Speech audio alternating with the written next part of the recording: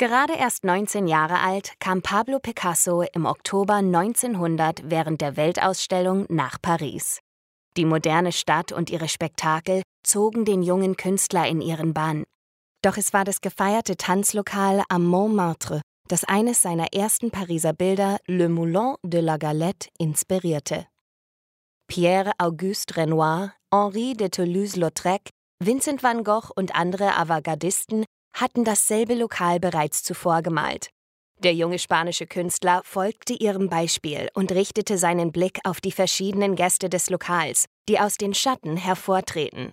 Vom Trio der zur Bourgeoisie gehörenden Zuschauer links oben, über das am Tisch sitzende Paar bis zu den aneinandergereihten geschmückten Tänzern, unter ihnen sicherlich auch Prostituierte des Montmartre, stellt Picasso sein eigenes Tableau des modernen Lebens vor. Bemerkenswert sind dabei die mysteriösen Figuren an den beiden Seiten der Komposition. Ganz rechts, teilweise verdeckt und von hinten gesehen, ist ein Gast ohne Handschuhe mit einem bescheidenen Hut, der mit einer statuesken Figur mit kantigen Gesichtszügen zu tanzen scheint. Auf der gegenüberliegenden Seite lehnt sich eine betörende Protagonistin mit skeptischem Blick in den Rahmen und zeigt uns einen Pfad nach vorne und in die Menge.